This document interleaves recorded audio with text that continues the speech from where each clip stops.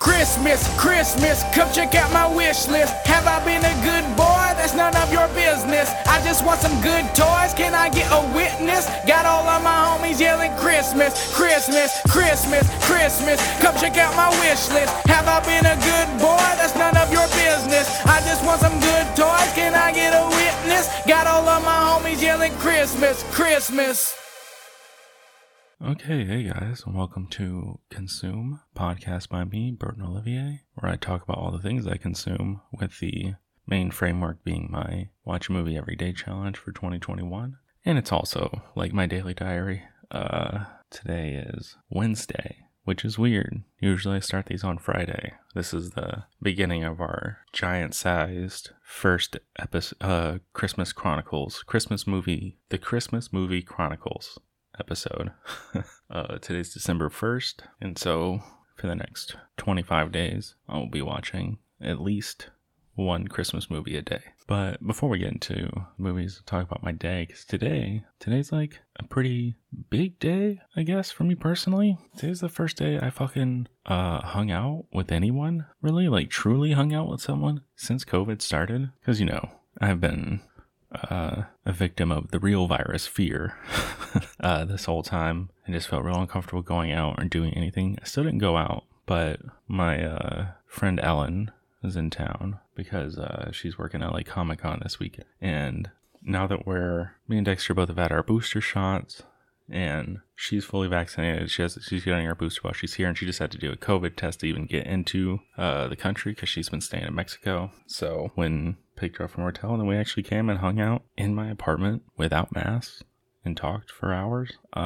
Then later, my other friend Elaine came over, and it was nice. It was a good time. It was nice to like talk to people in real life. I don't know. I'm still kind of like, I wanted to say buzzing from it, but that's not entirely accurate. I don't know. It was just, I'm glad I did it. I feel like it's something I've been needing to do to like break that seal.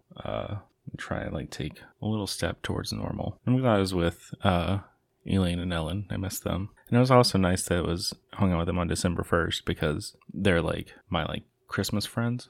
We would like decorate stuff. We used to like decorate the trees together and like watch Christmas movies together and be really excited about it.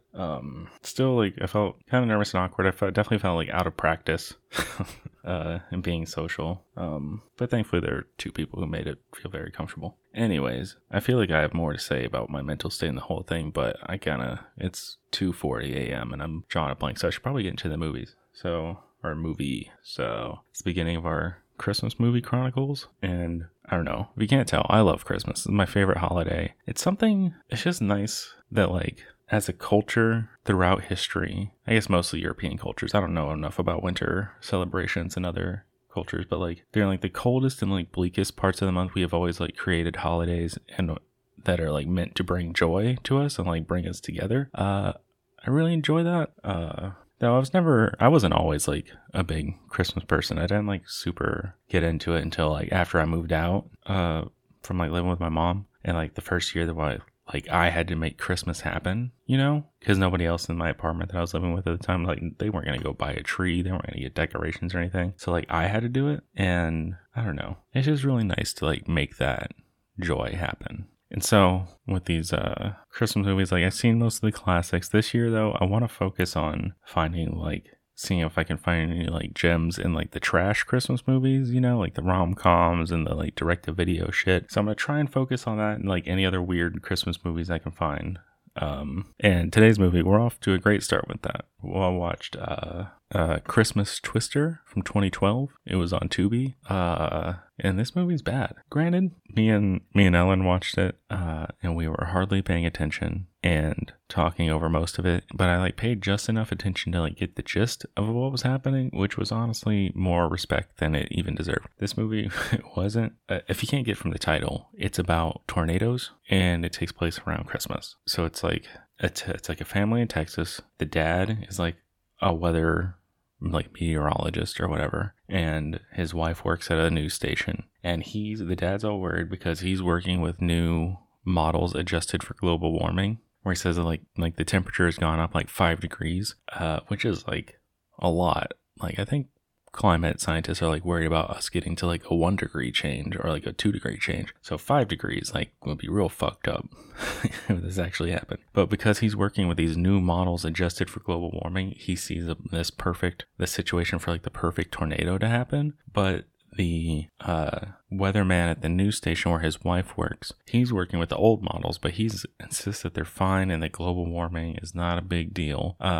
So he refuses to issue a warning over the TV that people should hunker down and prepare for tornadoes because he doesn't want to be a Scrooge and ruin people's Christmas because this is on like Christmas Eve or some shit. And then the whole like most of the movie is just our main guy, played by Casper Van Dien, however the fuck you say this dude's name, kind of driving around from place to place, like following the tornado and like saving his son's middle school and the people in it from getting attacked, and like going to the mall where his daughter is there, like helping people who fell under the like Santa stand. I think I said it, whatever. And then like the tornado eventually is gonna like hit the news station where his wife is, but then it all ends okay. I don't know. It was not good. It like didn't lean, it wasn't Christmassy enough. It just happened to happen around Christmas, but like everybody was dressed like in flip-flops in like summer because like I guess global warming, so it's an unreasonably warm Christmas. So like yeah, they're just like happy to see some trees. There's one scene where like the daughter and her friend go to like sit on the Santa's lap at the mall, and like they're like teenagers, and so like they like are joking around, like they ask the daughter's friend asks Santa to like get the daughter a date with some boy she likes, who I don't think we ever see in the movie. I don't know, maybe we did, I wasn't paying attention. So, and that's like the one Christmas scene. And then like the whole like Twister stuff was just like felt stupid, and like the effects were really bad, so like you couldn't even, I don't know, it didn't look like the tornado actually did too much because they couldn't actually do structural damage to any of these buildings. They could just like throw a couple like fake trees on the ground and like some plywood. And yeah, there was one part where that anchor who didn't want to update his models, he dies because he's reporting the tornado live, and for some reason he's standing on top of a power plant and he sees the tornado coming for a good like 2 or 3 minutes before it makes no attempt to like find cover, and so he just dies on live TV for no reason. Yeah, and yeah, that's fucking Christmas Twister. It's funny, on the art for this, like the cover art, it says F6 Twister, so like they didn't even, in all the markets, they didn't even bother trying to push this as a Christmas movie. It's just F6 Twister. But yeah, Christmas Twister. 1.5 stars, because I didn't hate it. Granted, like I said, not really paying attention. So we're off to a great start for our Christmas movie chronicles. We can only go up from here. Hopefully. Who knows? It might still go bad. Anyways, that's enough for today. We'll see you tomorrow. Okay, hey guys. It is Thursday. Feels weird. I just finished editing and posted this week's episode, so does it feel like I should be recording right at this moment, or that I should be recording the finale? Whatever. What did I do today? I didn't do anything, really. Drove Dexter to the Grove so you can go to Barnes & Noble and get some manga. We got some Little Caesars. That was nice. I went for a walk. I don't know.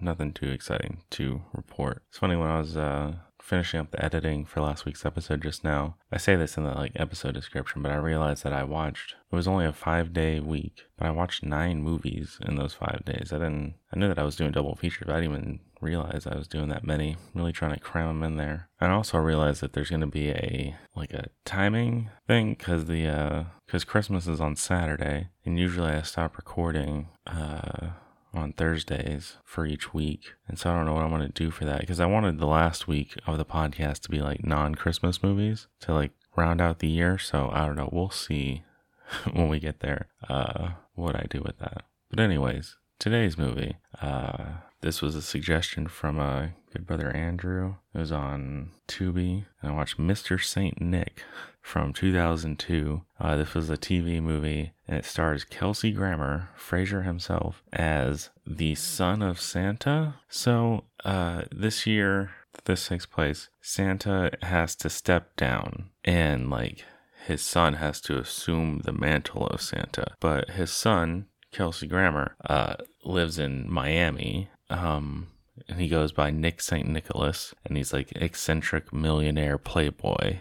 who does not want the responsibilities of being Santa, and he also feels like his Santa dad doesn't listen to his ideas, and he's also like bitter about not being able to spend Christmas with his own dad because his dad is always working on Christmas. So like he like tells Santa dad that he doesn't want to do it, and like, I'm not gonna take over being Santa. And like he also has to look for his like Mrs. Claus, his queen, because it's like a royalty thing. And so he ends up like he ends up meeting this like weather woman and like falling for her, and she's just like this blonde chick, and she has like a friend who like has a charity idea for Nick St. Nicholas to like sponsor, and it's called MrSaintNick.com, which is like an online charity thing where people can donate money for gifts that people want. But this is all a scheme by the weather woman and her boyfriend. They're just going to take all the money and siphon it to their account in the Caymans. But Kelsey Grammer doesn't know this. And then there's also like a subplot where, I guess not a subplot, I guess it's a main plot where Kelsey Grammer like lives in like a mansion, and he has an elf butler who doesn't really look like an elf. And they fired their cook because the cook was an Indian woman who puts curry in everything, so everything's too hot, and she gets offended. They want her to change her cooking. And so she quits, and then Kelsey Grammer's elf butler has to like find a new cook, and they find this woman, Lorena, played by Anna Ortiz, and she's I think she's Venezuelan in the movie. And so they hire her to be a cook, but then this adds like a weird like immigration police like subplot. Like there's a detective who works for immigration named like Detective Nerdo, or no, that was the joke. They called him Nerdo, but his name is Nardo. And he's like a weird minor character. I'm realizing how much there is to this movie that doesn't seem like it when you're watching it,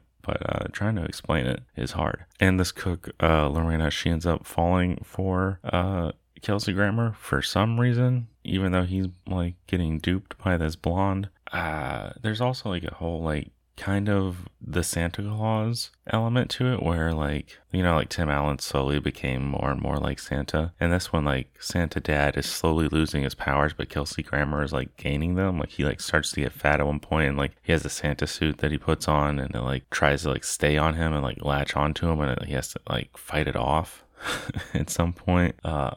It's weird. There's also a weird like Norse element to this movie. So like there's a wizard that has to oversee the like passing down of the Santa mantle ceremony, and its name is Mimir. And Mimir is a character from Norse mythology. He's the one that Odin sacrifices an eye to in order to gain knowledge, hidden knowledge or whatever.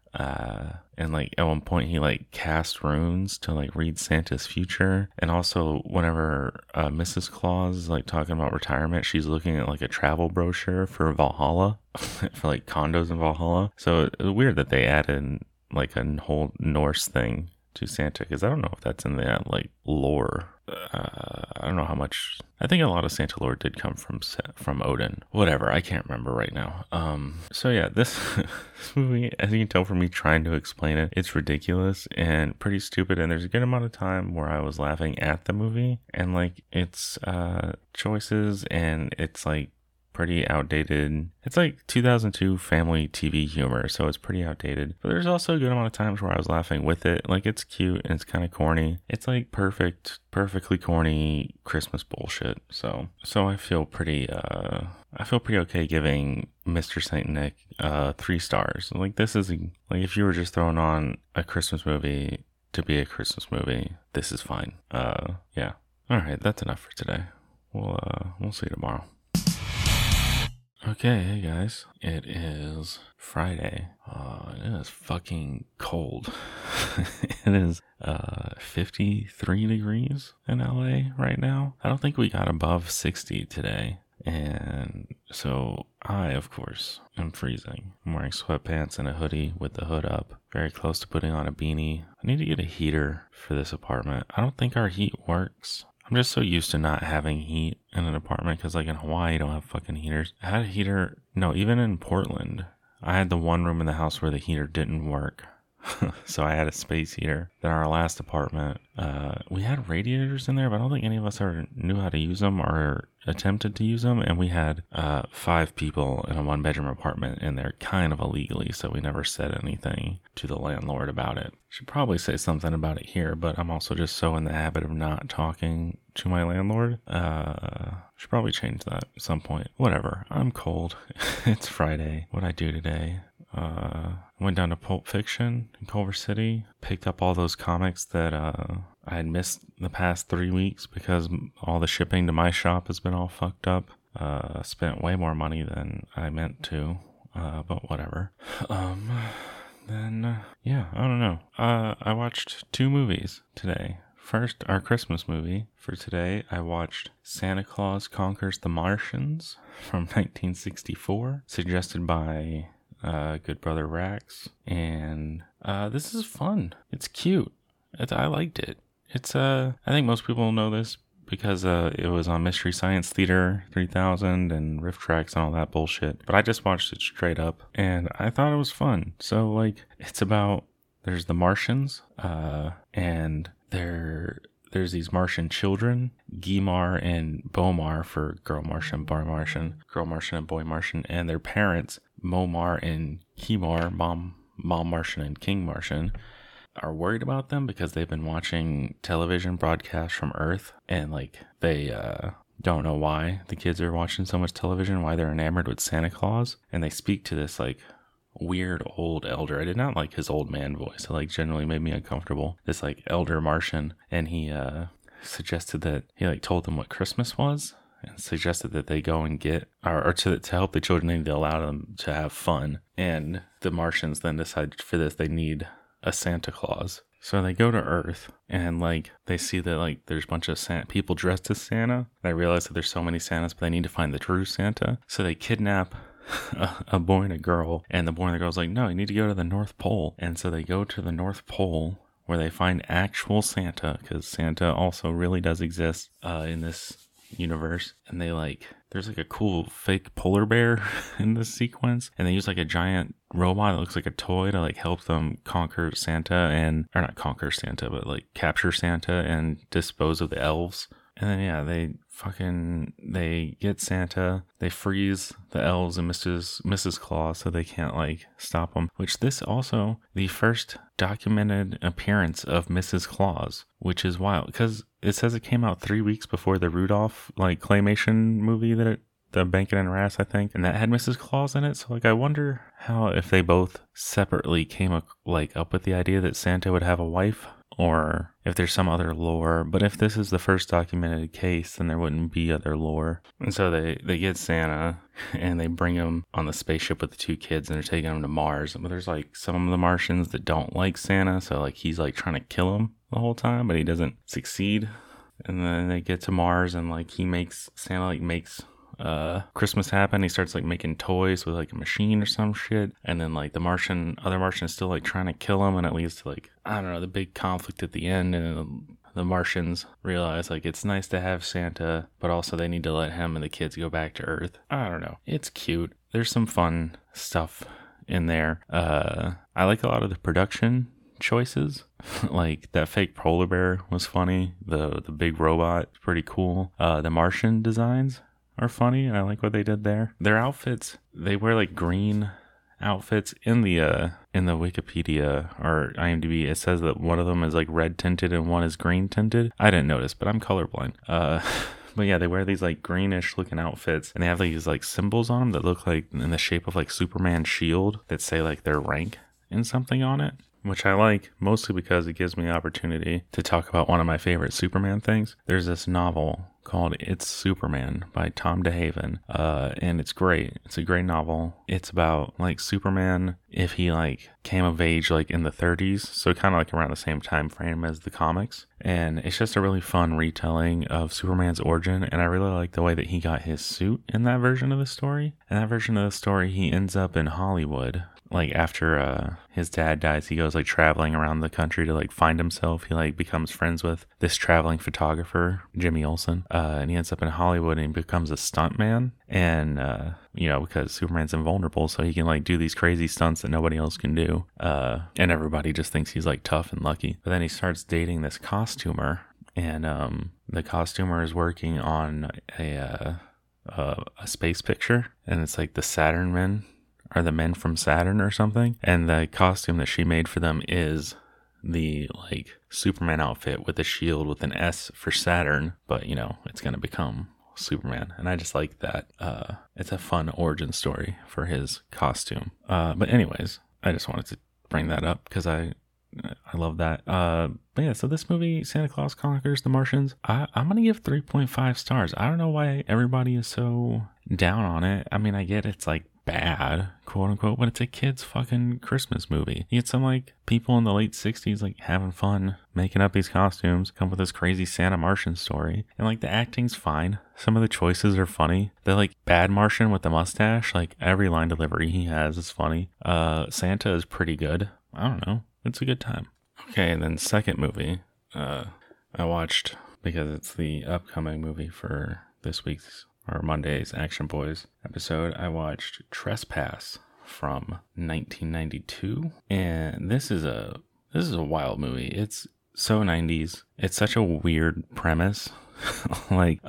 So these two firefighters, played by Bill Paxton and William Sadler, they're like doing a fire. There's an old man in an apartment and they try to save him, but he just goes crazy and he like out of guilt, he says like his sins are coming to get him, and he just like runs into the fire and so he kills himself, and they like find some newspaper clippings in his apartment, and they learn that he's this guy who probably stole a bunch of gold from the Catholic Church like 50 years before, and he hid it in his apartment in East St. Louis. So, and these guys are in Arkansas, so they decide to drive to St. Louis to this apartment building, which is now like a horrible, like bombed out, run down part of town, to go find this gold. But it also just so happens to be in like the gang, in like this gang territory, and this gang run by Ice-T, and yeah, like Ice Cube is one of his lieutenants, and they just happen to be there at the same time that Ice-T and them show up to do a deal, and they end up killing this guy. And Bill Paxton witnesses it, and so it just turns into this like big clusterfuck where like you got the two white dudes like hunkering down, and they don't want to give up the gold, and they like take this like young kid captive who's like Ice-T's little brother, and the whole movie is just them like trying to figure out a way to get away while the gang tries to figure out how to get at them and get the kid Lucky, and why they're there, and it just fucking escalates. It's a wild movie. Fucking the one who's not Bill Paxton, William Sadler, he like slowly just becomes more and more insane for the gold. He like kills one of the other guys, and he almost like kills Bill Paxton at one point because he just wants to get away with his gold. And then there's like a whole other power dynamic with like Ice-T, or Ice Cube doesn't respect Ice-T's decisions, and he gets like all mouthy, and like he wants to like just fucking kill these guys, and who cares if they kill Lucky or whatever.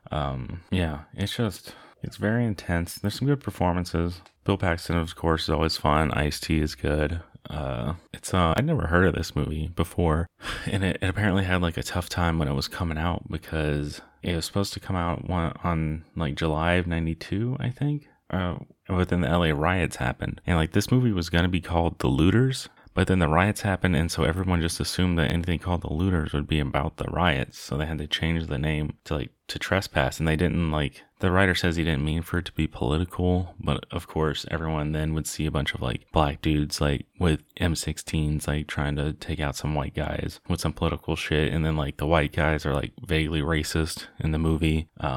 Yeah, I don't know, it's an interesting movie. I enjoyed it. I had a good time watching it. So yeah, Trespass at 3.5 for this one too. And yeah, and Trespass is actually, this is the 364th movie for this year. So technically tomorrow, whatever movie I end up watching will be the one that like completes my challenge that I set out for myself, which is wild. I'm not gonna just stop the podcast. Part of me wants to. I'm kind of done. I think just because I see the finish line, I'm like just ready for it. I don't know. It was funny the other day, like actually hanging out with people and like talking with them about the podcast and stuff, and they were like saying it's trying to tell me that it's impressive, and I feel like they're just being nice, because to me it just feels like, you know, I gave myself the challenge, and I do put a good amount of work into this. Like, I watch the movie, I read the Wikipedia and IMDb, even if it doesn't come across that I'm too informed when I do the interviews or the reviews. Like, I do that, and then I record this, and I edit it, and I upload it, and blah, blah, blah.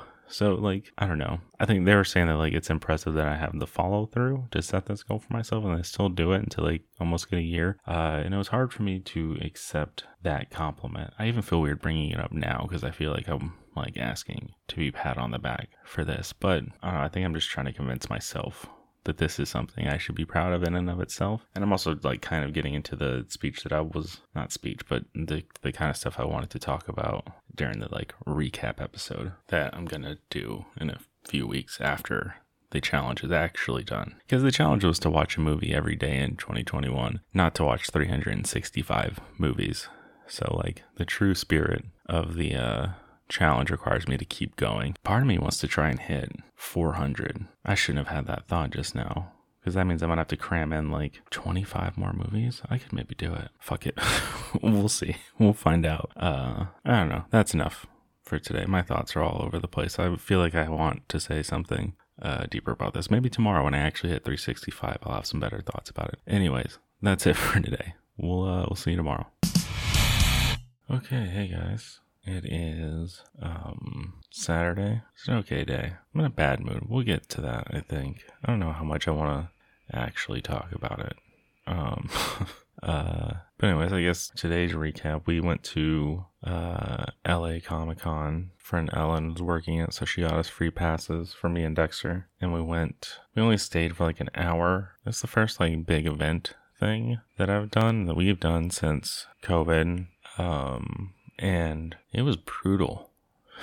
I just forgot how much cons suck, like, with or without COVID. I mean, when it comes to, like, COVID stuff, it didn't, like, scare me so much, which is good. It more just annoyed me, you know, just how tightly packed we're in there. Fucking seeing so many people who just, like, don't know how to wear a mask or just don't care to wear it properly. It's just annoying. Because it's not fucking hard, you know? Most people were wearing their masks and are doing pretty good, so that's nice. The annoying ones are the cosplayers. Like, cosplayers who felt like they didn't need to wear a mask because it's, like, not part of their costume. It's like, go fuck yourself. Just wearing a costume doesn't make you exempt from safety protocols, in my mind. But yeah, I don't know. Cons are only really fun if you're there to, like, meet anyone or, like, buy anything. And you know, I don't have any fucking income, so I wasn't about to like go look for rare stuff to buy. I wanted to say hi to David Mack, who's a comic book artist that like I'm kind of friends with because he drew my back tattoo. But the one time we walked by his booth, there was like a bunch of people, and then I tried to walk by it again, and he was gone. So, that's unfortunate, but you know, next time. But yeah, like not the best experience, but I'm glad we did it. Makes me feel like I could handle like going to a concert or something, you know? And it was a lot of walking, so, you know, got 10,000 steps for the first time in a while. Maybe that's why I'm crabby, because my body's worn out. I'm not used to this. No, it's mostly because of money, and I'm frustrated and about looking for jobs and shit, and I don't want to look for jobs and not hearing anything from jobs I applied to. Anyways... Today's first movie for today, I watched Raw Deal from 1986 with Arnold Schwarzenegger, and this was another one for the Action Boys backlog. I actually bought this DVD off of Thrift Books because couldn't find it streaming anywhere, it wasn't at the library, and I found it for like $4 on Thrift Books, and I needed a little boost to get my card up to free shipping, so fuck it, why not? And I'm glad I did. This is a fun movie. It's a nice little one to have in the collection. It's weird. It's like a 70s style, like hard-boiled kind of mob movie with like a FBI agent or former FBI agent was like go undercover, but since it's made in 1986, you like put a little cheesy 80s action paint job on. He put Arnold in the driver's seat. And it's a fun time. The plot is both like pretty simple and straightforward, but also like borderline incoherent. There were a lot of like characters and like crisscrosses and things that I didn't quite get. I guess maybe because I wasn't exactly paying the right amount of attention, but we're really watching this to just have fun with Arnold and see him like beat people up and shoot up a bunch of dudes, and it's a fun time. So like Arnold, I don't even know how I'm gonna. Arnold is a former FBI agent who is now a small town sheriff because he like beat the shit out of this one perpetrator who did like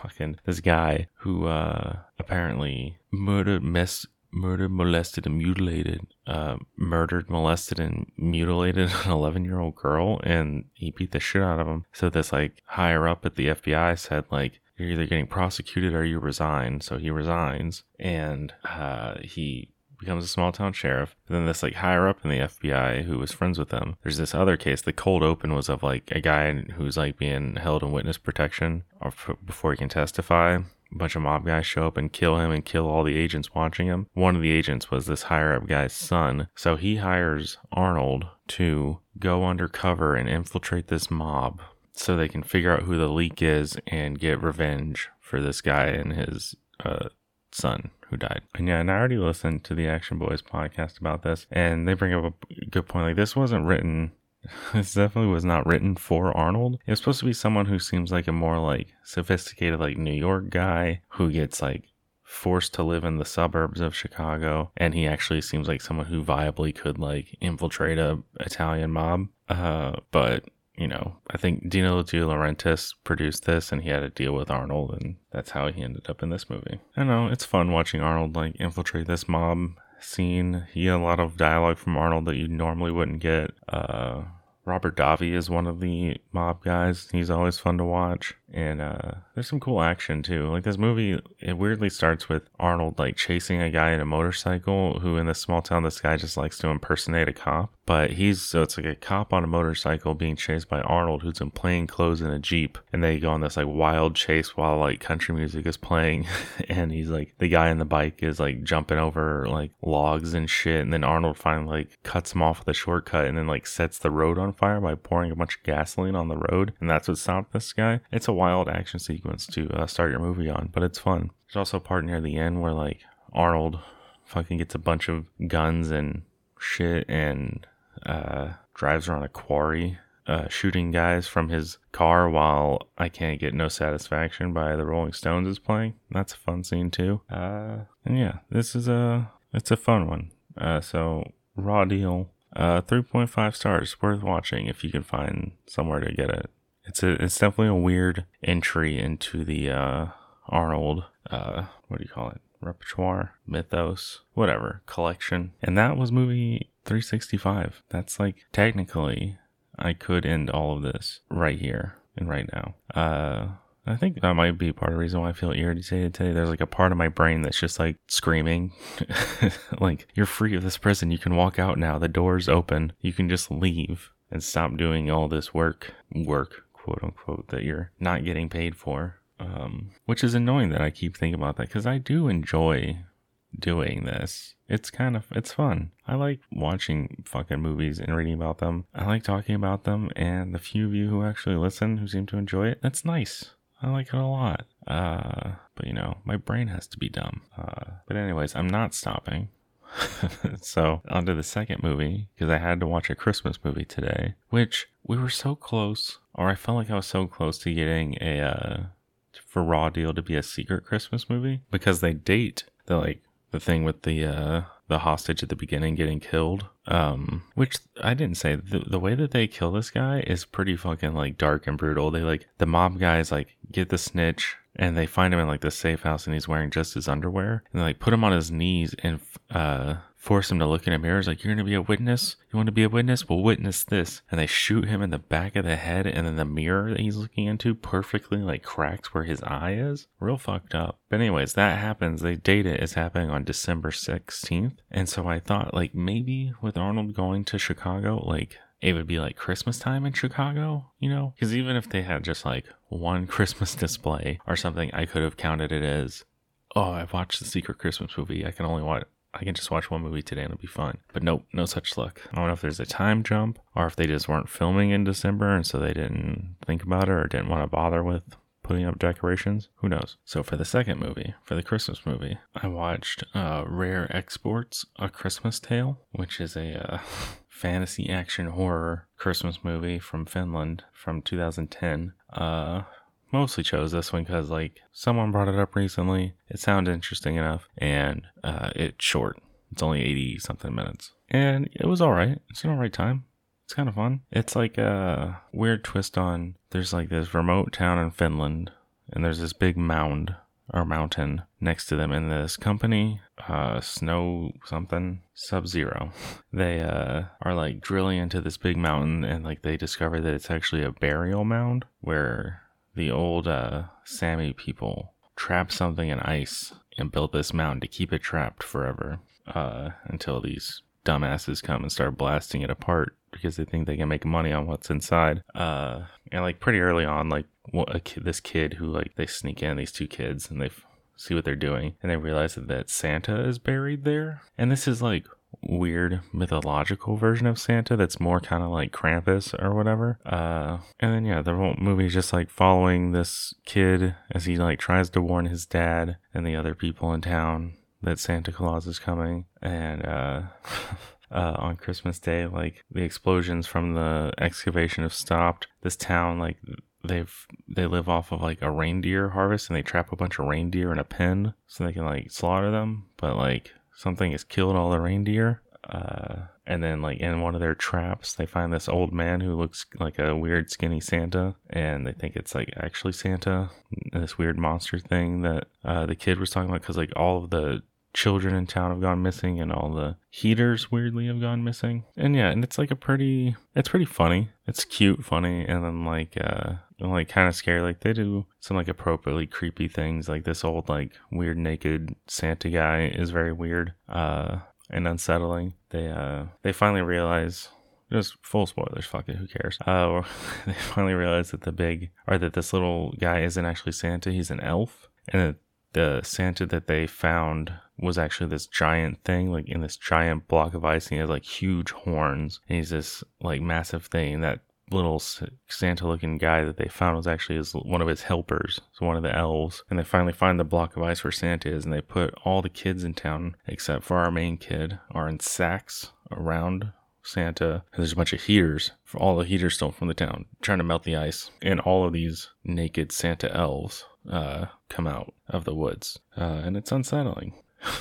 But you know, our main kid comes up with a plan to stop it. They blow up the big Santa, and they like capture all the naked elves, and like the end of the movie is them like cleaning up and training the elves because they kind of look like Santa, and like they make a company called Rare Exports, and they send out these Santas to different parts of the world to be like mall Santas. It's a weird business model. I don't exactly understand how it all is supposed to work. But we're not here for logic. We're here for fun. And this was pretty fun. It's weird. It looks good. There's a lot of really pretty shots of Finland. It's really nice. But it looked like a nice place to go. So yeah. Rare Exports: A Christmas Tale will also get 3.5 stars. And that's it for today. Man, the next movie in my like Action Boys backlog watch list is Die Hard, which is like appropriate for the season. I guess. I still just get so annoyed. It's like the cringiest shit to say that like Die Hard's your favorite action movie. Though I think that this attitude about it now, about it being lame and dated, is the general consensus now, at least like on Twitter. So maybe I'm being even more lame by doubling down, but who knows? I'll probably watch that. They did a commentary, so at least I'll be able to watch it and listen to the boys talk over it. So that'll most likely be, I'll review that tomorrow. I don't know why I'm telling you guys. It must be weird. I feel like it's weird that I've let this podcast be so overrun by my affection for another podcast that I don't think any of you guys listen to, and it's on Patreon, so it's like you can't listen to it easily. Really? I don't know. Whatever. I'm having fun with these movies, and I guess that's what really matters, right? I'm going to stop talking for today. We'll see you tomorrow.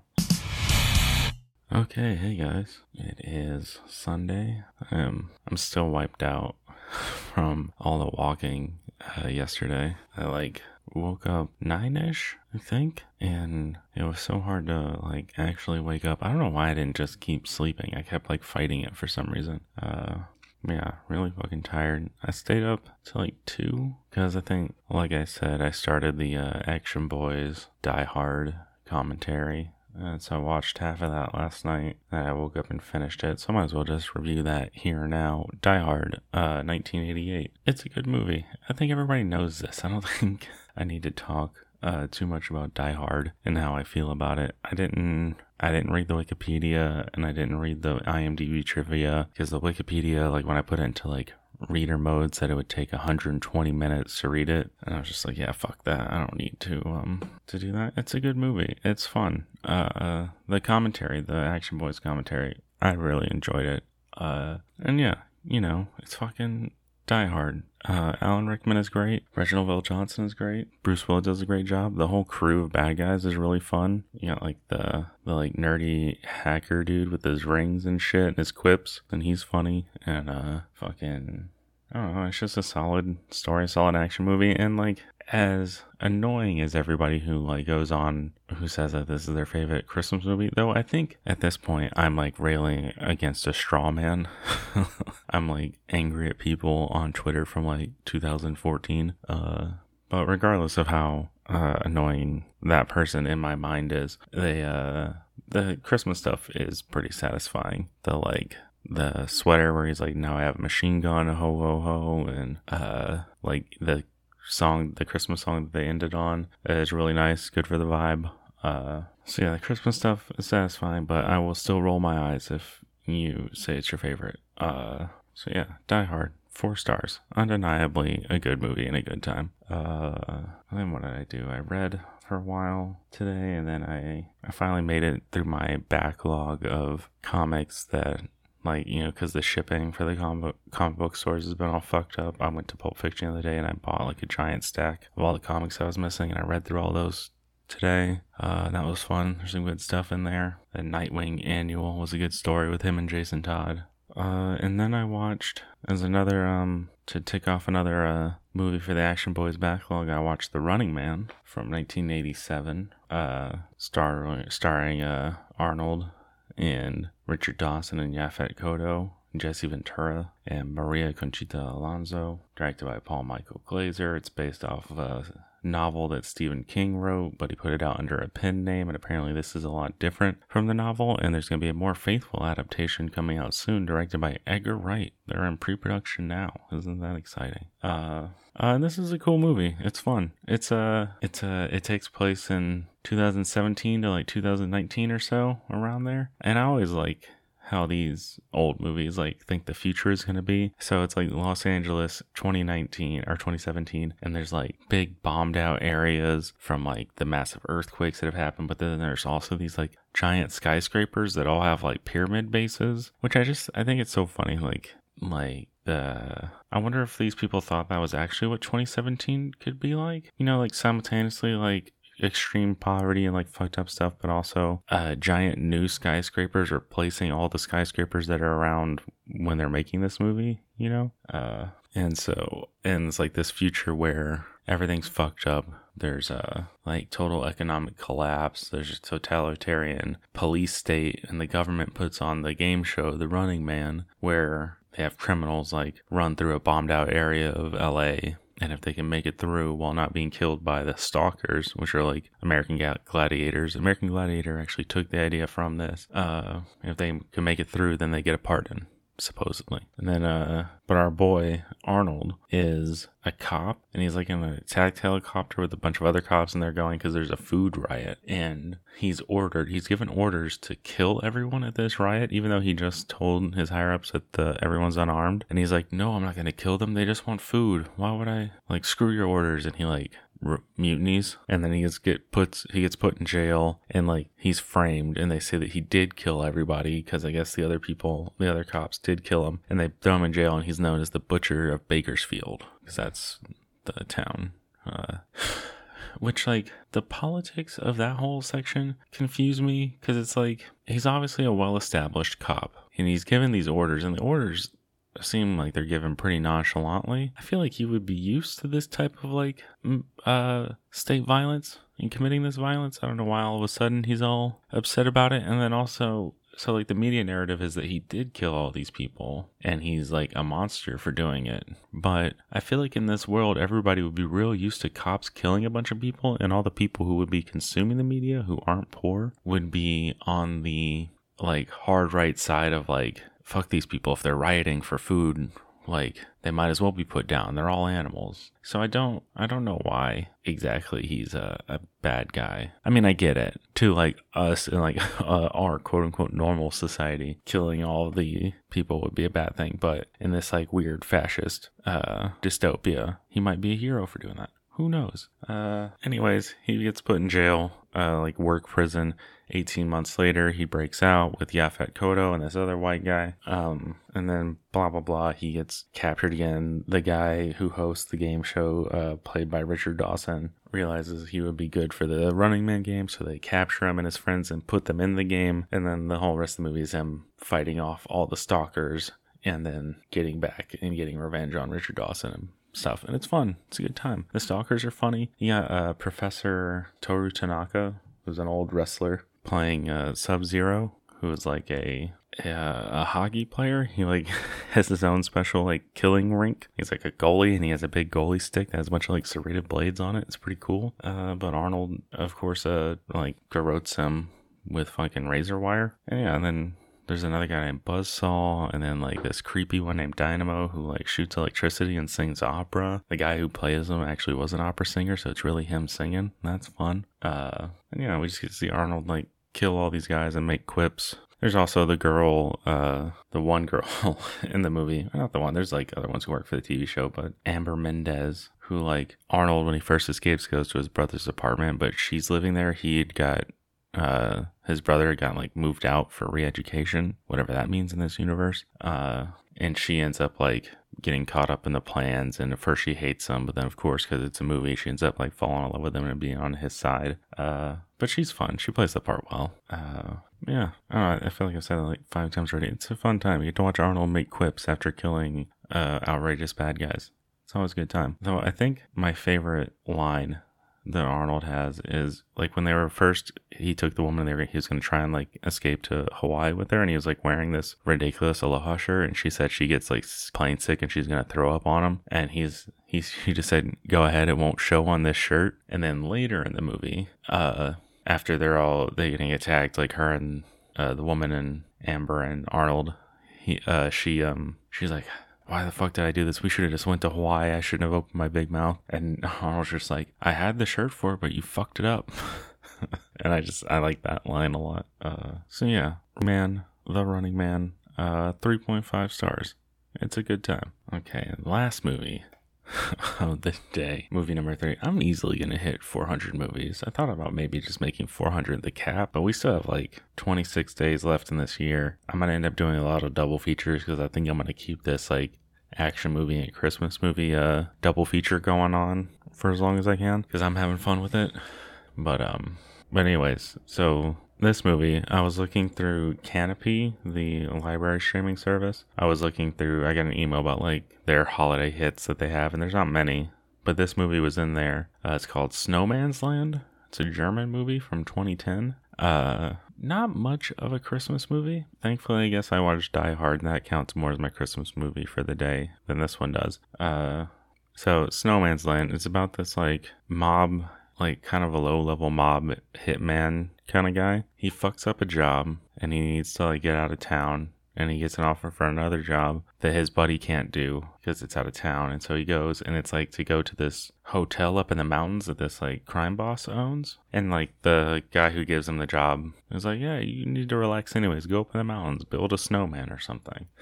At one point he does build a little snowman when he's like wasting time. And then there's like another guy who's going to go up there with him on the job, and he meets him on the road, and this guy is carrying a Christmas bag, or like a plastic bag that says Merry Christmas on it, and then someone else mentions a Christmas party at one point. So that's all the Christmas we get for this movie. And that's just like a kind of like comedy of errors type crime movie. They go up to this thing, to this like hotel that's mostly abandoned. That this, you learn later, this crime boss is going to renovate and like try to turn the whole valley there into like a Las Vegas in the mountains or some shit. But before he gets there, like his wife is at the hotel with them and she like makes crazy drugs. And then her and the other guy who's with our main character, but not our main character, the other guy is like more of a fuck up and they end up like doing drugs and almost having sex. But she starts like fucking around with his gun because she's high and doesn't know any better. And then she ends up accidentally shooting herself in the head and killing herself like right when they're about to have sex. And then they have to like cover for that. And then they get tortured because the crime boss comes back and thinks that they did something and they don't want to say exactly what they did. And blah, blah, blah. And then this other henchman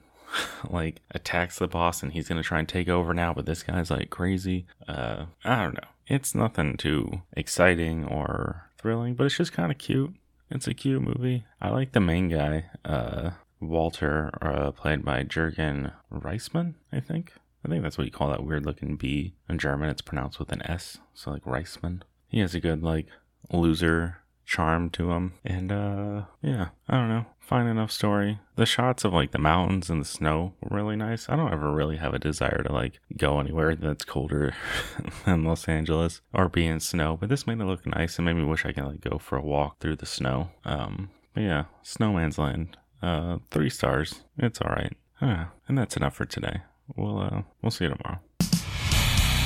Okay, hey guys, it is Monday. It was a good day. It was a nice day. Fucking woke up at like 10, so that felt late, which is funny. Didn't do too much. Read some. I found out fucking Duolingo, the like language learning app, does their own version of Spotify Wrapped, where it tells you all your stats for the year. And I saw someone on Twitter post like that they were in the top 5% of German language users, learners. And so I went to check and I was like, oh, like I gotta be in the top 5 for Hawaiian because like I completed that course. Turns out I'm in the top 1% for all learners on Duolingo, like when it comes to experience points earned, which is wild. I never would have expected that. I thought I was just like above average at best, but like top 1%, it's pretty cool. Though I'm sure that's like skewed a bit because I'm sure there's so many people that start and then don't like continue on after it. So that like probably weighs the average of like most people only having done a few days and then they like give up or forget or whatever. But I don't know, kind of proud of that one. It's fun. Then my friend Elaine came over. She lives like right down the block, which is why it's ridiculous that we haven't, that's taken me this long to like be comfortable to hang out, because she literally lives a block away. But thankfully now with like the shots and the booster and just feeling like I need to do something social, I think I explained this already. I felt pretty comfortable hanging out with her. So we went for a walk around the neighborhood and then we came back to the house and we ended up watching 4 fucking Christmas movies. So many. So might as well just fucking get into it. So first movie we watched because my mom suggested this, A Boy Called Christmas, which is a 2021 British Christmas fantasy movie. This one's pretty cool. It's a good Christmas movie. It's a good like reimagination of the origin of Christmas. So we got like this framing device where Professor McGonagall, the actress who plays Professor McGonagall from the Harry Potter movies, is like babysitting for these 3 kids and she's telling them a story on Christmas Eve about a boy called Christmas. And this boy, his name's Nicholas, he lives in like Finland centuries ago or whatever. Just him and his dad, and it's like poor. They're both poor. His dad's just a woodcutter, and his mom died before, and his mom called him Christmas, and he doesn't know why. He doesn't know what that word means. And then like the king, played by Jim Broadbent, sends wants to send all the poor people out on a quest to like outside of the kingdom to like the harshest areas and like to bring something back to give the people hope, which is kind of just a way to like kill poor people and get them out of the way. Because like there's a part where the king asks the crowd like, what do we need? And they say like universal health care, food for everyone, housing for everyone. And he's like, no, we need hope, which is a kind of funny joke. And so the kid's dad goes on this quest. He's going to leave with an expedition to go find Elfhelm to see if elves exist. And he leaves Nicholas under the care of his aunt, who's played by Kristen Wiig, who does a pretty good job of playing like this mean, horrible hag that like just abuses the kid after his dad's gone. And eventually the kid's like, fuck this, and he takes his pet mouse and they go on the journey. And they end up finding Elfhelm, and then things go wild from there. Not wild. I just decided I didn't want to do a recap anymore. But it's cute. The elves, like the whole elf town looks cool. The main kid playing A Boy Called Christmas, Henry Lawful, he's a good like actor. He's not like weird or creepy. He's like charming. And the whole way that this turns out being like the origin of Christmas, it's pretty fun. There's one girl who's like a truth pixie in this, and she's like a very like cute little girl, but she's like gleefully talks about blowing up people's heads a lot and laughing about it maniacally. It's very unsettling. Made me uncomfortable. She's like a little serial killer. But yeah, Boy Called Christmas. It's a nice movie. It's on Netflix. 4 stars. And then we watched The Claus Family, which is a Dutch-Belgium Netflix movie from last year. So we watched it dubbed, which was funny. And this movie is one of the most like baffling and incoherent and weirdly edited movies that I've ever seen. It's so like there's a Dutch family. The dad dies in an accident on Christmas, and then the next year towards Christmas they move to Belgium because that's where their grandfather on their dad's side lives, and they need to take care of him. The kid, the like older brother, there's an older brother and a little sister. The older brother, Jules, is like all sulky and he hates Christmas because, you know, his dad died on it, so he just doesn't want to celebrate it. But then pretty early in the movie, he finds out that his grandfather is Santa Claus and uses a snow globe to like teleport everywhere, and that's how he delivers all his presents. And so he immediately like wants to help. But then he keeps going back and forth between like loving Christmas and wanting to help and like hating it. And like it just seems like he's just doing it to create drama. Like there's no real reason why he should be this wishy-washy, even for like an emotional kid. Because I get like an emotional kid, you're still processing your dad dying at a young age. It's gotta be hard. But like he learns the magic of his magic exists, and his family line is Santa Claus. And he gets to do this. And so he does like help deliver presents, but like this is where it gets weird because like they do one night, and I'm not sure if it was supposed to be Christmas Eve. It seems like it was, because they go to the North Pole or whatever, and the elves in this movie, this is the worst depiction of elves I've ever seen. It's all like normal adults, but they're like CGI'd to be like 6 inches tall, and there's only 4 of them. And we like one elf, his job is just to type up the Christmas list. Another person is supposed to read the Christmas list because they go to this like factory where all the presents are in like these weird sci-fi cubby holes, and so the elf will read the list as Santa, or the kid who's helping has to go to each cubby and then grab the present, which doesn't make any sense. Like, why would you make the present, wrap it, put it in a like weird like cataloging system sci-fi cubby thing just to like read the list and then go and grab it and then put it in the sack? And so they do this for one night, and then the kid gets over it because he like get to a house where a kid has his dad, or a kid leaves a note that he wants their mom to come back or something. He's like, I want to go home. And so they go back, and he's like, and Santa's like, all right, we'll try again tomorrow. And it's like, didn't you were just delivering presents. Doesn't that mean it's Christmas Eve? But then they go back for like another day, and then we have like 2 more days of drama, and then like trying to like deliver presents again. And it's like, is there like a weird time magic thing going on that I didn't realize? Like, why are we able to deliver presents on more than one night? I don't get it. And it was just, and like there's even like a part where they show that the map of like all the kids getting their presents delivered, and there's like red lights that'll turn to white lights at one point. And whenever the kid finally at the end, he like is gonna be Santa and he accepts his destiny and he wants to help his family, they show like the map is just like a wave of white lights. But whenever they show him like teleporting, he like teleports and then like delivers the presents in real time. So like, is each teleport also a time jump where he like comes back a few minutes? So he's just repeating the same like 5 minutes over and over? I don't know. And maybe I'm thinking too much about this, but it's just I feel like this should have been settled. I don't know. And then there's like a whole weird subplot where like the mom is working in a cookie factory in Belgium, and they only make these like dreary like little like hard ginger cookies. And it's also like the most inefficient factory I've ever seen. It's just people working at tables. Like, I don't know. It doesn't make any sense. But then she like wants to save. She thought she was going to be able to present her own cookies for sale, which are just sugar cookies with a little icing on it. But then she has this whole plot. They like turn her down and like say like, no, make the boring cookies, blah, blah, blah. And then like the factory's going to close. So her like 2 friends that she's made are like all upset. And then there's like a whole plan to like make and send out the colorful cookies. And then people will love them, and that'll save the factory if she can just get someone to place a big order, which then ties into the son delivering presents, because he then takes some of the cookies and he delivers some to the president, Madam President of the United States. So that's how you know that we're in a fantasy land, that there's a woman president. But he delivers this. I'm just realizing he delivers this, and then they get a call to the factory that the president wants a giant order for Christmas dinner. So he delivered the presents before Christmas Eve, because they learn this news on Christmas Eve evening, like afternoon, and then they have to go and make a bunch of cookies and overnight ship a giant order to the White House. It just hurts my head to think about. This movie's not great.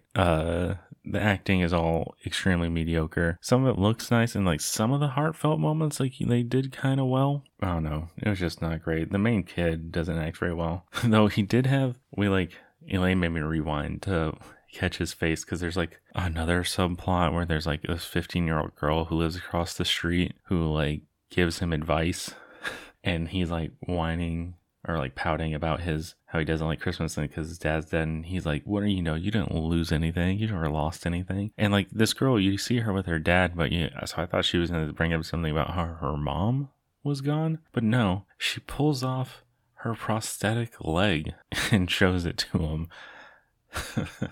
Which was it just felt like it came out of nowhere. And then, so the acting moment that I was talking about at the end of the movie, after everything's saved, and like he's finally like, he put up his own Christmas tree with Grandpa as Santa, and like everybody comes in and is all like celebrating. She comes in, the 15-year-old girl, and like is like, this kid's like, I think he's like 14 or 13. I don't know. He's shorter than her. He just gives her this look like he's smiling, and then he like, as she comes closer and like he finally looks at her, he's smiling, and then like his face kind of drops, and like it's like the realest face of like realizing you're attracted to someone, and it was funny. I don't know. The Claus family, 2 stars. It's kind of fun to laugh at. Don't watch this on your own. It's frustrating. Watch it with someone so you can laugh at it. That's 2 movies down. Third movie we watched. God, I've already talked so long. I'm gonna have so much editing to do this week. It's gonna be brutal. Hope you guys are ready for this giant-sized issue. Third movie we watched, A Princess for Christmas. It was on Netflix. It was previously known under the Canadian title Christmas at Castleberry Hall and A Princess for Castleberry. And a Christmas princess, sometimes dreams come true, before they simplified it for Netflix to just A Princess for Christmas. And this movie rules. This is exactly what I want for like cheesy like Christmas rom-com. It's amazing. So the main chick, Katie McGrath, or Lena Luthor from Supergirl. So I'm already biased to this movie because I love her. Her sister had married a son of a duke from England. They live in Buffalo, New York, but her sister somehow pulled this son of a duke and then has 2 kids, but they died in an accident. So now Lena Luthor is the guardian of these 2 kids, and she's been trying to take care of them for a year.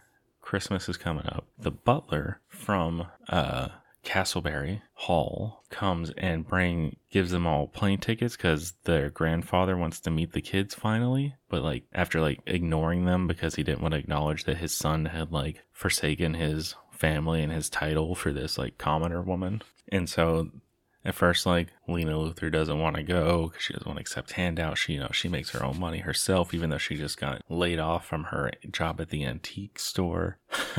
But then they eventually accept the plane tickets and they go on the trip because she thinks it'll be good for the kids to know their grandfather. And the grandfather, played by Roger Moore, James Bond, which was great. It was nice to see him in this. And then of course like he has another son who is a prince from his mother's side lineage, and so then it just becomes a rom-com about the prince and Lena Luthor falling in love, and it's fun. It's a good time. It's fucking cheesy corny, just exactly what you want for Christmas. The fucking, there's a scene where, the Roger Moore doesn't want Christmas decorations because it just makes him think of his son, Charles. But then Lena, and I like how I'm just referring to her as her Supergirl character name because that's what she is. She's Lena Luthor. Lena, was like, no, I'm going to get a tree for my kids because how can you deny 2 kids a Christmas tree at Christmas? So they go and get a tree and they decorate it, and it's the tackiest, worst decorations I've ever seen. But then they melt Roger Moore's icy heart by giving him his favorite ornament to put on the tree, and they decorate it together, and it's just really nice. And then there's a case of they're gonna throw a Christmas ball because Roger Moore has so full of the Christmas spirit, but then Lena overhears them talking about some crass, horrible woman they don't want invited, and she thinks it's her, so she is gonna leave. But then all the house help loves her so much, so they go and buy her a new dress and bring her back to the ball, and the prince dumps his girlfriend because she sucks and is dancing with Lena, and they get married, and it's nice. Yeah, it's just an all around corny good time. A lot of, and all the actors do pretty good. They're all fun. Lena's great. Roger Moore is great. The prince is fine. You grow to like him more over the movie. Little girls, very cute, precocious. I don't even know if I'm using the word precocious right. It just feels like the right word to use, The kid playing Milo, the teenager, he's 14 or 15. He's so weird. He his head looks like his head grew up faster than the rest of his body. So his body's really skinny. His head's just too big, and he has such a weird voice. It's he's trying to sound younger than he is. Which I just looked it up, and he is. He's 34 now, so he must have been 24 when this movie was made. And you can just tell he's his voice, he's trying to be oh, whatever, man. He's doing that kind of hacky teen voice. It's very funny. So A Princess for Christmas, fucking 5 stars. Exactly what I want from a Christmas movie. I'm probably being ridiculous in giving this 5 stars, but if we're going by the Doughboys metric of is this achieving the goal it set out for itself, I believe it did, and I had a very fun time watching it, so 5 stars. And then last movie for today, we watched Jingle All the Way. Had to do a classic, from 1996 with Arnold and Sinbad. I feel like everyone knows this. I definitely don't need to do a plot synopsis. Arnold plays a dad, works too much, forgets to buy his son Anakin Skywalker, Jake Lloyd, a Turbo Man doll, and so he has to go find it, goes into a bunch of hijinks, runs into Sinbad, who's playing a slightly unstable postal worker. Very timely joke. And then you have Phil Hartman, who's playing a great creep who's trying to hit on and seduce Arnold's wife the entire movie. And it's just a good time. Now, there are a lot of tonal shifts because there's a lot of parts where it feels like a pretty good commentary on, or satire on consumerism and people freaking out over all these toys and things going out of stock and feeling you need to find the right toy in order to make your kid happy for Christmas. Then the ending feels kind of rushed, and then I always forget how fucking cartoony they get at the end. Whenever he gets into the Turbo Man suit at the parade, that for some reason all the Turbo Man stuff works properly. The jetpack works, and he flies. It's not he just goes up a few feet in the air with a jetpack. He flies through the stratosphere and is doing loop-de-loops around fucking skyscrapers and shit. It's full on cartoon physics. And I always forget that they get that crazy with it. I don't know. Arnold's a delight, of course, throughout the entire time. Definitely not my favorite of his movies or characters, but it's up there. Sinbad is really funny. They say that he improvised most of it, and you believe it, and most of it works. Some of it feels like it goes off the rails a little bit, but most of the improv works. And then Phil Hartman, just every line he delivers is perfect. He's such a fucking sleaze. But it's just a good time. Arnold fighting all the Santas who have the secret counterfeit toy ring. One of the Arnolds being the Big Show, and then another one being Vern Troyer, Mini-Me, is pretty fun. But it's a classic. Jingle All the Way, 4 stars. Always a good time. Solid Christmas movie. They should do, because they kind of there's the after credits sequence, which is funny that this movie has an after credits sequence of his wife asking what'd you get for me, and then his panic look at the camera as he realized he didn't get anything for her. It's a shame we didn't get a direct sequel to that. And then they I think WWE Studios made the sequel that is just a movie with the same name and basic premise that came out in 2014 with fucking Larry the Cable Guy and Santino Marella, which sounds awful. I don't think I'm gonna watch that. I don't think I want to watch that unless you guys want me to. I will torture myself for you guys. But they should do a sequel with Arnold now. I don't know. Grandpa has to help his son John Cena find a new phone for their kid. Something fucking stupid like that. It'd be fun. They should do it. Anyways, that is more than enough for today. So, I'll see you tomorrow. Okay, hey guys. It's Wednesday, actually. Skipped yesterday, recording-wise, not movie-wise. So I feel like I have a lot to talk about, but I'm also pretty tired. So we'll see what happens. So yesterday, I didn't record because my friend Ellen, who I've mentioned a few times so far this episode, she flew back to Mexico this morning, but she needed a place to crash last night, so she crashed here, and I drove her to the airport at fucking 7:30 this morning. So I don't really remember what I did yesterday before I picked her up. I think we went to the comic book store, got some stuff. Then I went and picked her up around 6 from wherever she was at, and then we came back here, and she had to pack, and then we watched all 3 Princess Switch movies. So I'll just get into those. The fucking Vanessa Hudgens Netflix Christmas movies. And overall, they're pretty fun. I'll just review them all as a whole. But scores, get that out of the way. The Princess Switch #1 from 2018, 4 stars. Princess Switch Switched Again from 2020, 3 stars.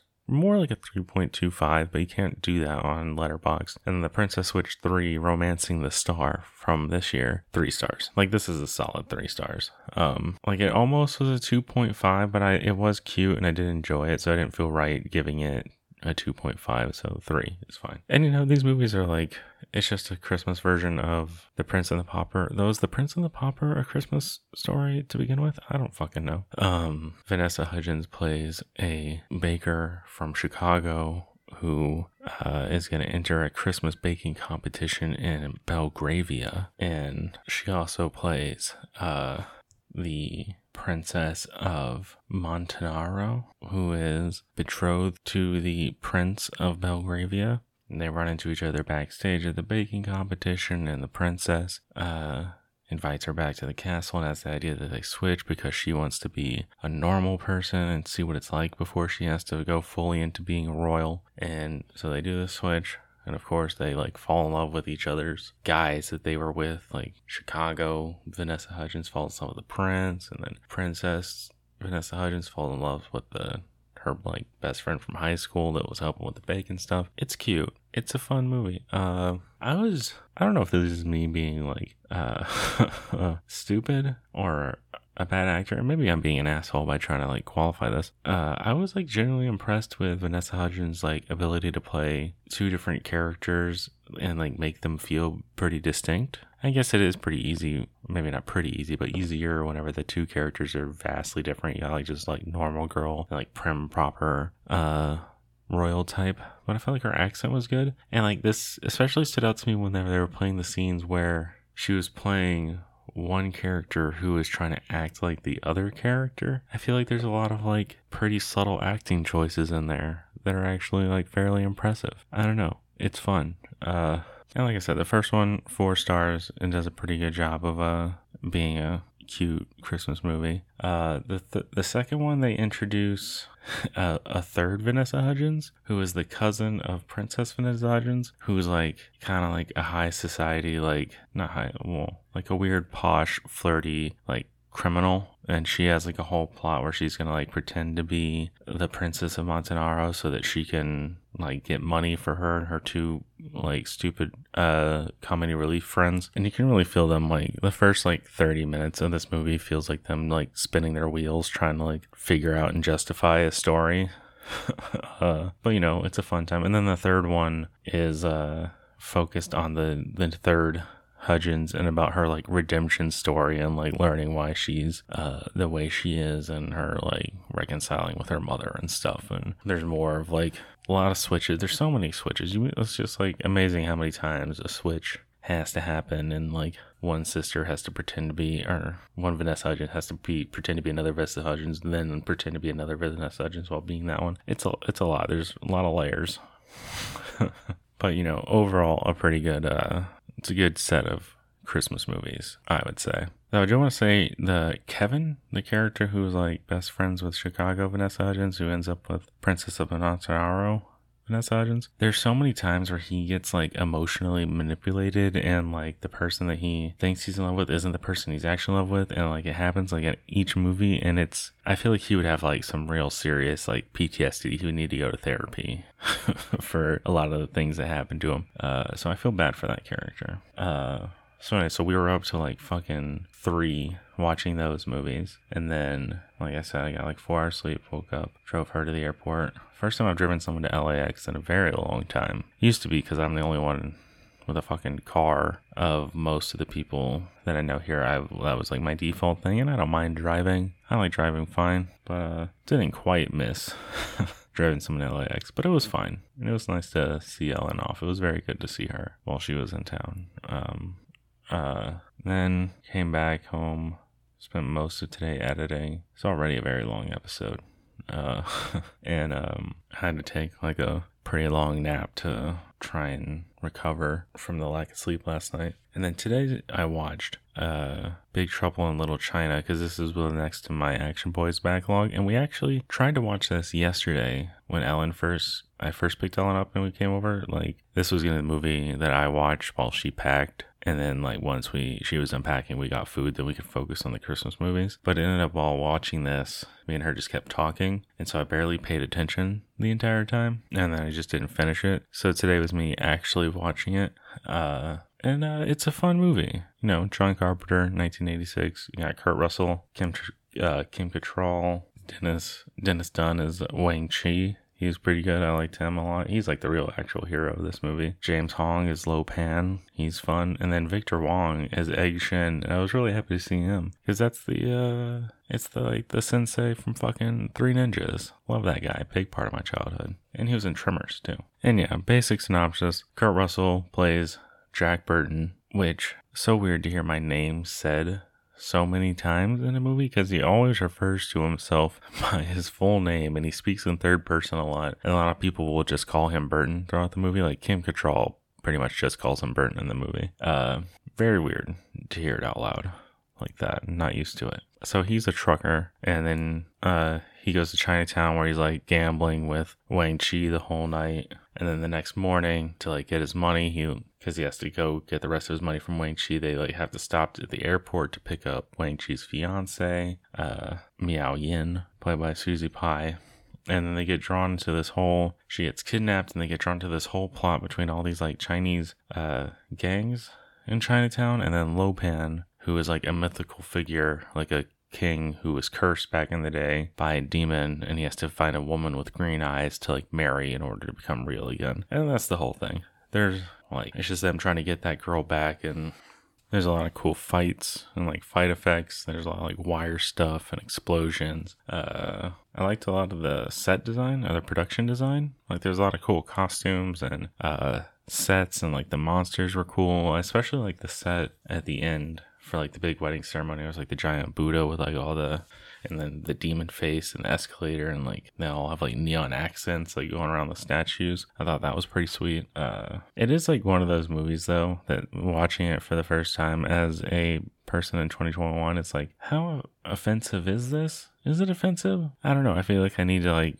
see a Chinese person's view on it, because I don't think, it doesn't feel to me like any of their culture and like the mysticism and like the legends is played for laughs, but like maybe it's a little too ridiculous. And there is like the kind of like unfortunate framing of like Jack Burton is our protagonist, our main guy, but he is playing like the bumbling sidekick to Wang Chi the whole time. Like Wang Chi is like driven, he like fights, he's always like motivated and like never backs down, and he's like actual like skilled in his like fighting style and stuff. And then Jack Burton is just kind of like full of hot air, is like constantly very arrogant, and then like getting put on his ass. He even like knocks himself out, which is direct. They mention it so many times in the Wikipedia and the IMDb that he knocks himself out at the beginning of one of the fights. But like, of course, the way it's framed is like he's our protagonist and hero, even though it's pretty easy to see that that's not the actual case. Like the framing, I guess, is still maybe a little problematic. I don't know. This is something that me and Ellen were talking about when we were trying to watch it. It's like, when is it like the right time to like have on the critical lens, and when should you turn it off, and when is it appropriate, when are you trying too hard, you know, that kind of thing. Right now I feel like I'm trying a little too hard, but I feel like it's relevant stuff to bring up with this movie. I don't know, like I said, I need to see a Chinese perspective on this movie. But anyways, it's a fun movie. I get why people who are into action movies would hold this in like such high regard, but it didn't quite click for me. It's good, but it like wasn't, I was never like drawn in and like felt like stoked watching it. But it's a good time the whole way through. So I'm gonna give it a 3.5. And yeah, that's it for today. I do feel bad that I didn't like, it feels wrong that I technically didn't watch a Christmas movie today, like since I woke up. But like, we did start the third Princess Switch after midnight, I'm pretty sure. So like, technically that counts, but I still feel like I should have watched a Christmas movie today and not just an action movie. I don't know. It's midnight. I'm tired. I'm already watching more than 25 Christmas movies this year, I'm pretty sure. But who knows? Maybe I'll throw a short one on. I won't. Whatever. We'll talk to you tomorrow. Okay, hey guys. Last day of our first week of the Christmas Chronicles. Finally, Christmas Movie Chronicles. It's been a long one. I'm sorry about that. Anyways, what did I do today? It's Thursday. Didn't really do much. Tried to catch up on my comic books since they've been kind of taking a back burner to all of this, the movie watching, and since I've actually been like spending time with friends. Can't read when there's people over. But you know, I'm getting there. I finally finished. I reread Peter David's X Factor run from the mid 2000s, like 2005, 2013, because I love that series when it was going, and I wanted to reread it and see how I felt about it now. And it's about the same. It's still a very good series. The characters are really good. It's like the reason why Jamie Madrox, the Multiple Man, is one of my favorite mutants, is for how he is in that series as like a private eye. I really wish they would go back to that. The way they've been using Multiple Man the past few years just doesn't hit quite the same. But the like X Factor series itself, it's like pretty good characters. The stories are pretty interesting, but it does like go pretty downhill, and it ends. It's not the most satisfying ending to a run. But anyways, movies. Today I did my Action Boys and Christmas movie double feature. For Action Boys, I watched Terminator 2 Judgment Day, because I finally got to the first episode of like so the Action Boys podcast, three white guys talking about action movies that I like to listen to. It first started out as just like a recurring episode on John Gabris' High and Mighty podcast. So the first like 10 episodes aren't really Action Boys episodes. They're High and Mighty's episodes about action movies. Very interesting, I know. And so I finally got to the first actual episode of like the Action Boys podcast on their Patreon, and it's a Terminator 2 commentary. So I watched Terminator 2 with Action Boys commentary, and just like with Die Hard, I did not read the Wikipedia. I did not read the IMDb for this. I feel like everybody knows this movie, and a bunch of like facts about it. The IMDb had 356 trivia entries. There's no fucking way I was gonna sit through that, especially because during the Action Boys commentary, one of them, Ryan Stanger, he did a whole bit where he just read shitty IMDb facts about the movie out, which is like the same shit that I complain about when I say IMDb. It's just like duplicate facts, things that aren't really facts. They're just more like comments on the tone, or like quotes from the fucking press junket about people's feelings about the movie. It's like nothing, I don't know. I'm sure there's some interesting stuff in there, but whatever. Anyways, the movie itself, it fucking rules. Everybody loves Terminator 2, right? But it is funny. My main thought coming out of it was like, for a movie that's regularly hailed as like the best action movie of all time, I feel like I forget just how much great action is in it. Like, every action sequence just goes on like longer and longer than you think it will, and it all rules. Like that whole chase sequence that starts out like in the mall with like the two Terminators finally meeting, and you learn that Robert Patrick is like made out of weird fucking liquid metal whenever he gets shot with a shotgun, and like those like flowers like appear on him, to like them getting out of the mall, and then like the dirt bike with Robert Patrick running, and then getting in the semi, and then the semi going to the LA River, and then the fucking Arnold shows up on the Harley, and he's like precision shooting locks off of gates and cocking his shotgun one-handed. It just all fucking, and then like the semi explodes.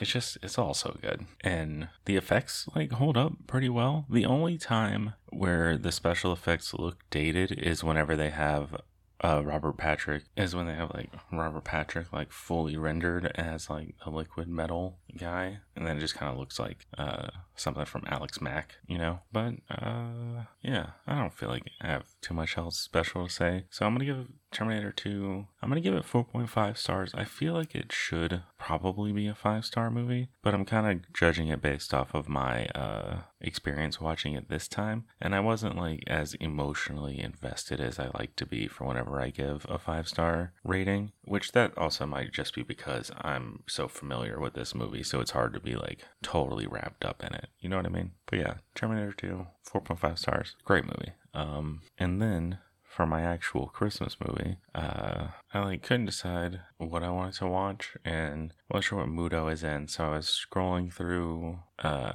Peacock's Christmas movie selection, because that's like one of the apps I haven't looked at yet, and I came across this one, The Merry Gentleman from 2008, and it just had a picture of Michael Keaton and Kelly MacDonald on there. I was like, oh, that looks interesting. I like Michael Keaton. So I watched it. And this is like a drama about a woman, Kelly MacDonald, who I know from Boardwalk Empire, I'm pretty sure. She's great.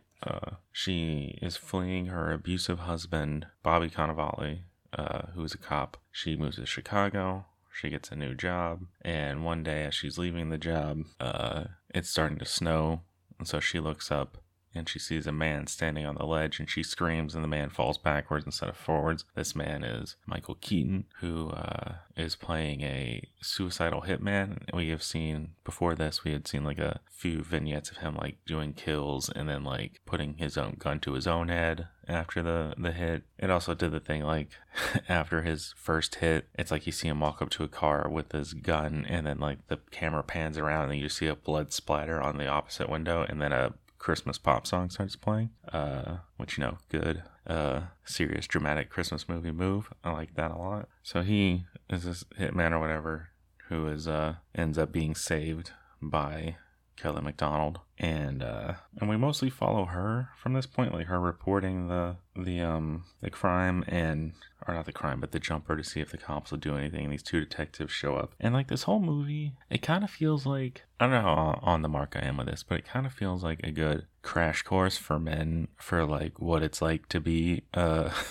woman in our current society. Because Kelly MacDonald, she's running away from her abusive husband. The detectives on the case, one of the detectives decides to call her later for a date, but he doesn't make it fully clear that he wants to meet her for a date. She thinks she's meeting up for them to talk about the case over dinner. And then Michael Keaton also, like, because she called him the thing, like, knows who she is and follows her home and ends up like helping her with her Christmas tree that she bought because she wanted to bring some joy into her own life. This was after a whole sequence where she goes off his Christmas party and every dude there is just kind of gross and hitting on her. And so Michael Keaton like shows up because he knows who she is and like helps her with the Christmas tree, and she thinks that's just some chance meeting with a random guy, and thinks he's just like a nice quiet man. But then he like shows up the next day because he knows where she lives now and like tries to hang out with her, but then he like collapses because he's sick and has pneumonia, and she brings him to the hospital. And because she did a favor for him, she now feels like their lives are entwined, so they like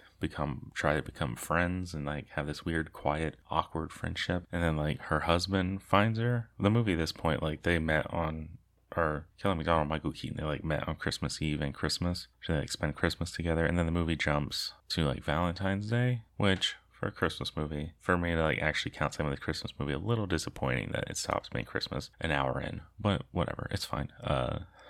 and her like husband shows up and he tries to get her to forgive him by like going on this rant about how he found God. After she left, he like tried to kill himself and then he found God, and like a truly unsettling like rant that he goes on that ends with him like trying to force her to say that she forgives him and acknowledge that he's a changed man, but all he did was like invade her space and like not leave even once she like has a knife protecting her, and she just looks very scared.